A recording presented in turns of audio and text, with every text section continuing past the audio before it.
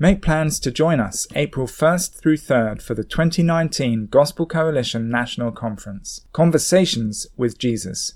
Listeners to Word of the Week can receive $40 off registration by entering the discount code PODCAST at checkout. Register today at thegospelcoalition.org/TGC19. God has revealed to us his good news in his Son, and he expects spiritual movement from us toward Jesus. He has spanned eternity to come among us, to be born as one of us. And now he calls us to come close to Christ. This is TGC's Word of the Week, a sermon podcast from the Gospel Coalition.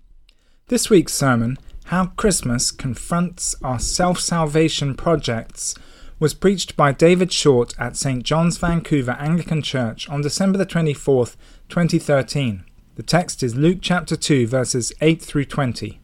Listen now to David Short on How Christmas Confronts Our Self-Salvation Projects. Heavenly Father, as you have drawn near to us in Jesus Christ, help us now to draw near to you. And we ask this in Christ's name. Amen. Please sit down. If you just turn back to Luke 2 on page 4, to this perhaps the best known and best loved Christmas story, which I'm aware is very, very familiar, like breathing, familiar but necessary. And I think this deserves to be best known and best loved, not just because it's fabulous in the content, but because of the way it draws us in. The little story in Luke 2 is like a human body. And when you look at a body, you see the flesh, you see what's outside. You don't see the skeleton, but the skeleton is what gives shape and structure and form. And the skeleton in Luke 2 are the historical realities, the facts that are on the ground, what's really happening. But I don't know if you noticed, as we read through it, that's not where the focus is.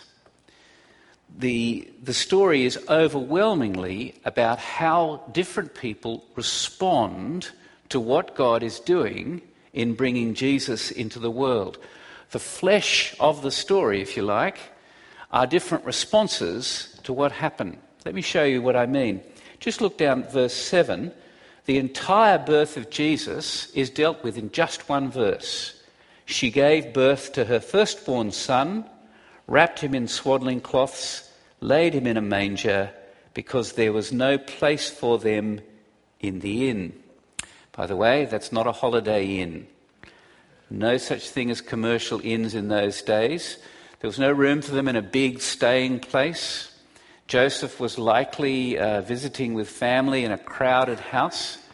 Houses in those days, one room, big room, with a deck built halfway across. Family ate and slept up on the deck.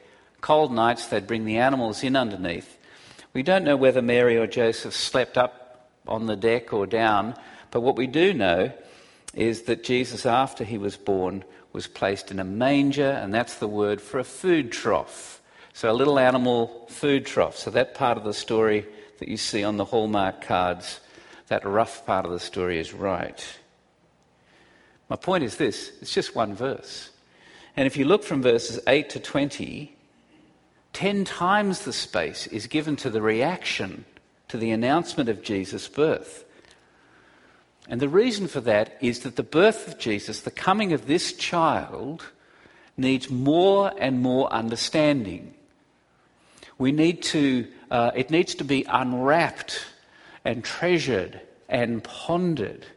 Because whatever this is God is doing in the birth of Jesus Christ, God is very interested in how we respond.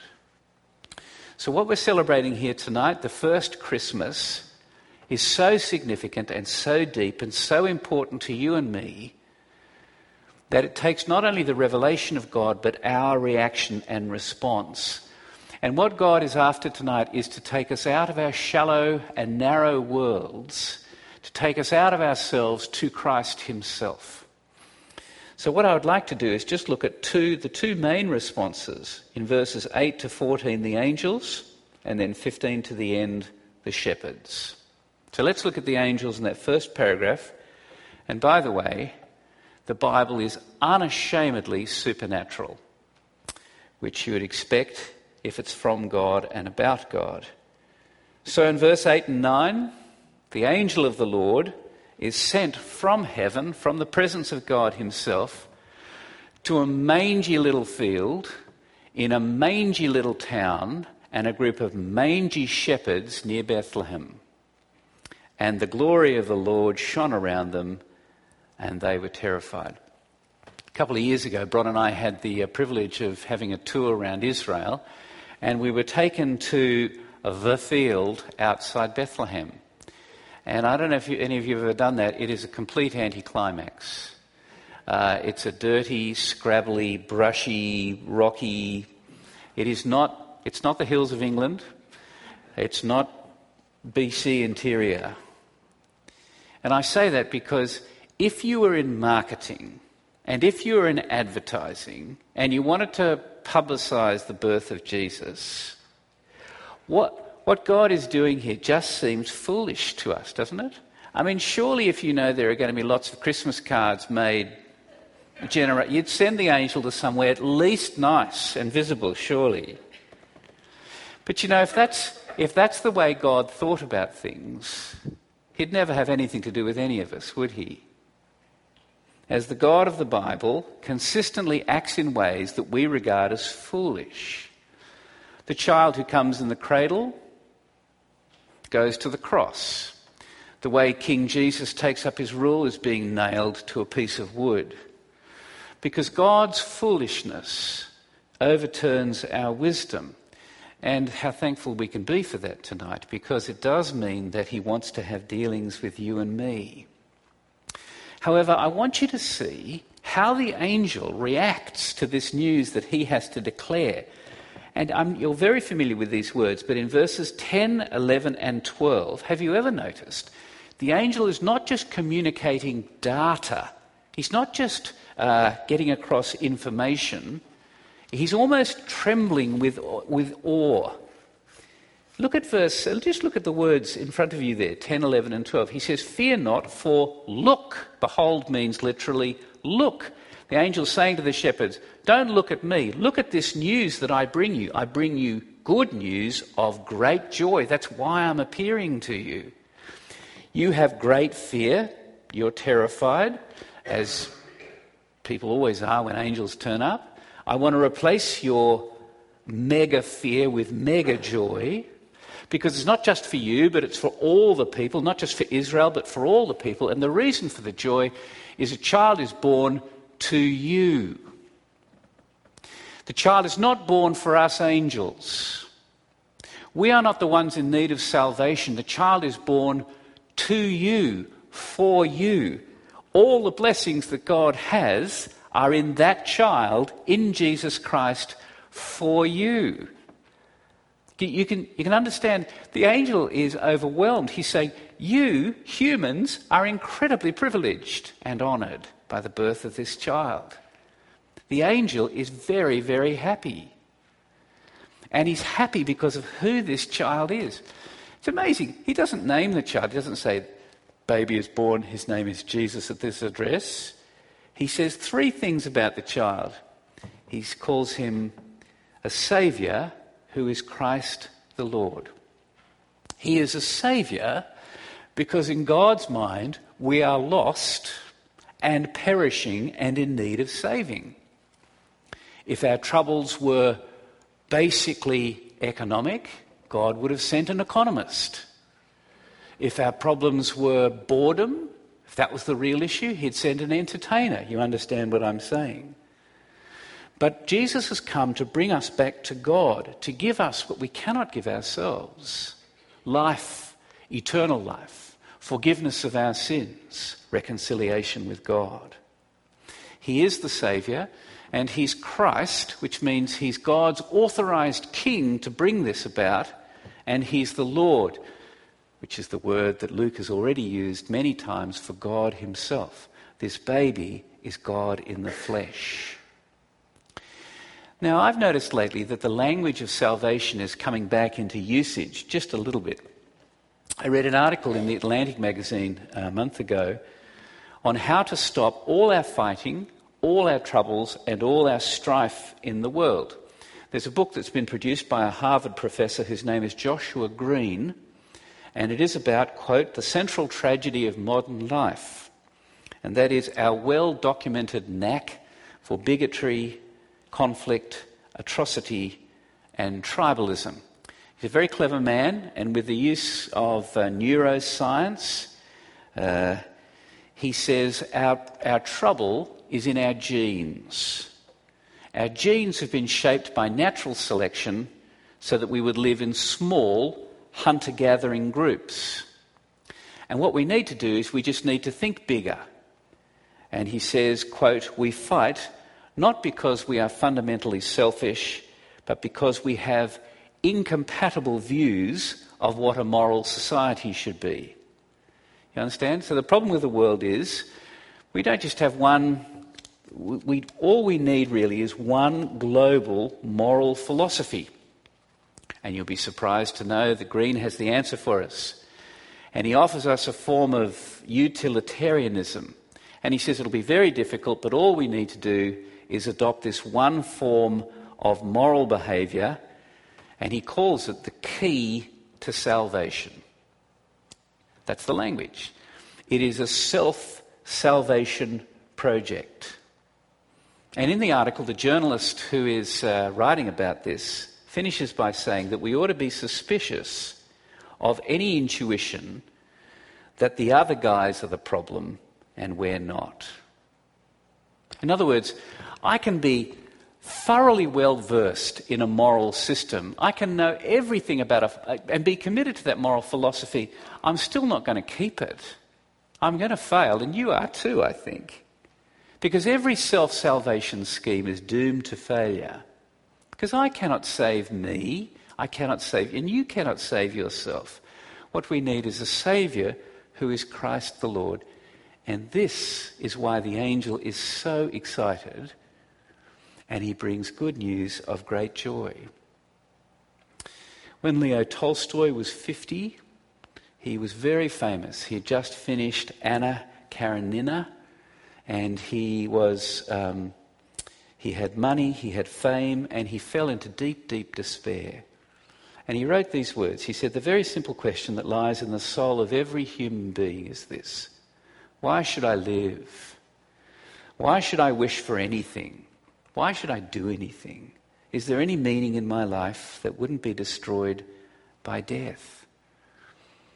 You see, the angel is speaking to him and to everyone who asks that question.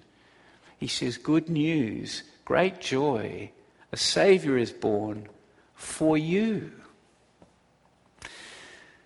And at this point in the story, we want to ask, well, how are they going to find this newborn baby? Because there's probably a whole group of newborns in Bethlehem. And so the angel gives a very specific way of identifying this Saviour, Christ. There's a sign. He says in verse 12, the baby will be wrapped in rags and lying in a food trough. In other words, all the glory of God will be in an animal food trough. And the angel is amazed at the lengths to which God will go to embrace us and save us. And then in verse 13, 14, the choir starts up. A big burst of praise to God. And these words were written, I think, for this very occasion. What gives them joy and praise is that in Jesus Christ, heaven and earth come together. Heaven and earth meet. They sing glory to God in the highest, and on earth peace among those with whom he is pleased. The angelic reaction simply means that God is doing something entirely new. That God has begun salvation, bringing his saving, ruling life, and that nature has never seen anything like this before. The Son of God not bringing a self-salvation project, but bringing peace, shalom, the positive good. And the angels are very excited. And in the end, they give glory to God in the highest.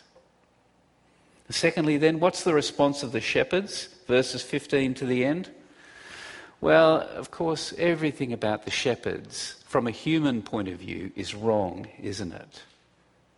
I mean, these guys are serious outsiders. You ever thought about the fact heaven doesn't make the announcement to Jesus' parents, but to shepherds? They don't even go to immediate members of the family. They go to these shepherds. And shepherds are not well regarded in Israel. They were doubly outsiders, which is very good news for anyone who has felt like an outsider, because the birth of Jesus is a much bigger thing than a family affair. More than that, a point is made here that the angel does not go to Caesar or Quirinius the governor. Caesar is summarily dismissed in the first couple of verses. The function that Caesar performs, ironically, is to bring Joseph and Mary to Bethlehem so that Jesus will be born in fulfillment of the Old Testament prophecies. Do you think about this? From a human perspective, it's all wrong, isn't it? I mean, Jesus, he should have been born in Rome or in Jerusalem or in the temple or somewhere like that. But the wrongness of the shepherds, you see, is precisely because they've got no status. They've done nothing to deserve this. They've done nothing to commend themselves to God whatsoever. And I think that's the point. In the darkness of night, when they're sitting there minding their own business, probably wondering how to get a better job perhaps, the brilliance of heaven opens and glory breaks upon them, announcing the fulfillment of God's plan. And Luke draws our attention to their response, because their response is delayed. You see, the angel gives them a sign which opens up a space for their response to be delayed. They are told the sign, but then they have to take action before they see if God is a person of his word. They have to follow through on what God has said before they can see the child. And God doesn't force us to believe. He reveals himself in Jesus Christ. He speaks to us in the scriptures, but we have to move. We have to respond before it becomes real. If the shepherds had stayed out there in the fields, salvation would just have remained words to them. But they follow through on the sign. They go to Bethlehem and they prove for themselves that what God said is true. In verse 15, we have to go over to Bethlehem to see this thing the Lord has made known to us, they say. And it is exactly the same for us. God has revealed to us his good news in his Son, and he expects spiritual movement from us toward Jesus. He has spanned eternity to come among us, to be born as one of us.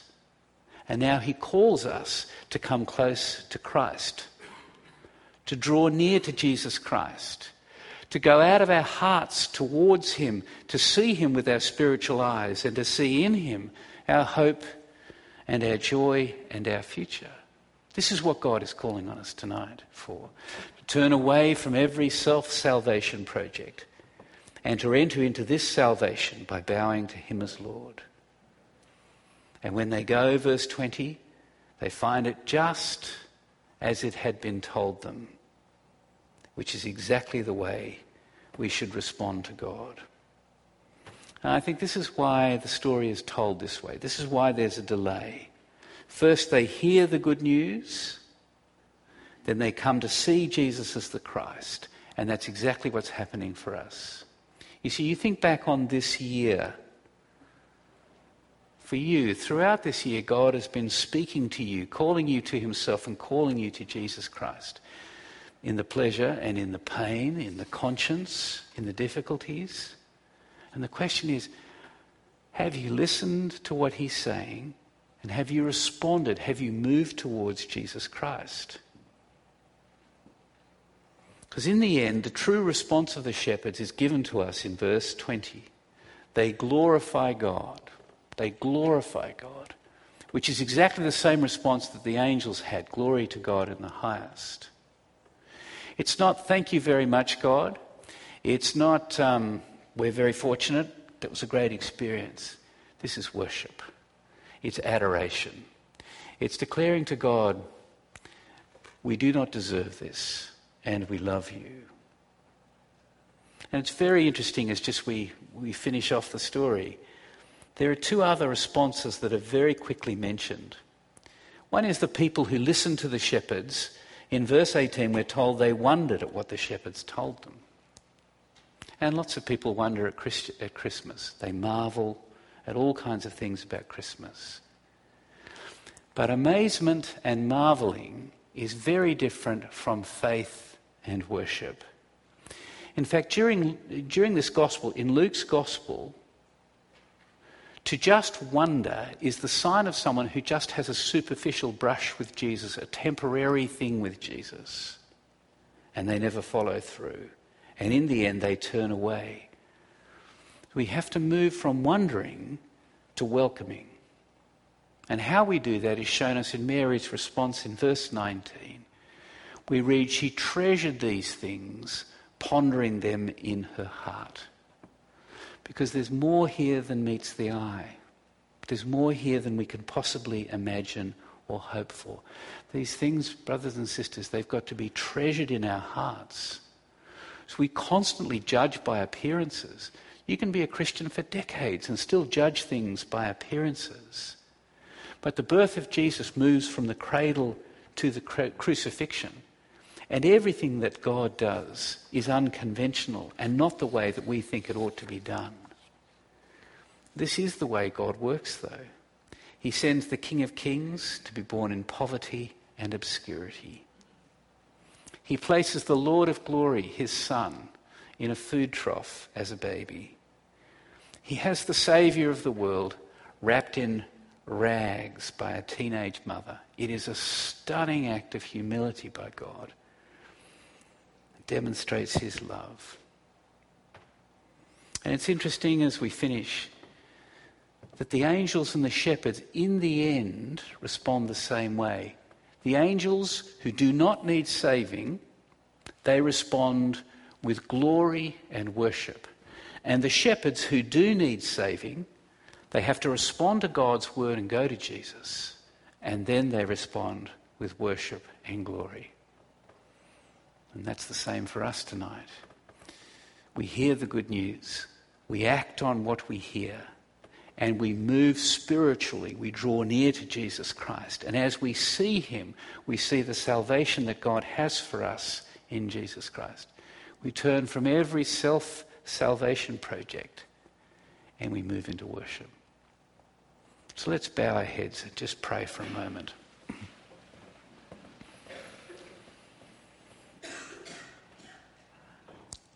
Just a moment of quiet as we recognize the enormous love and condescension of God in coming for us. The angel message which comes afresh to us tonight. Good news, great joy. To you is born a Saviour who is Christ the Lord. And we ask, Father, that you would teach us to continue to draw near to him so that we might have salvation and joy. And we ask this in his name. Amen.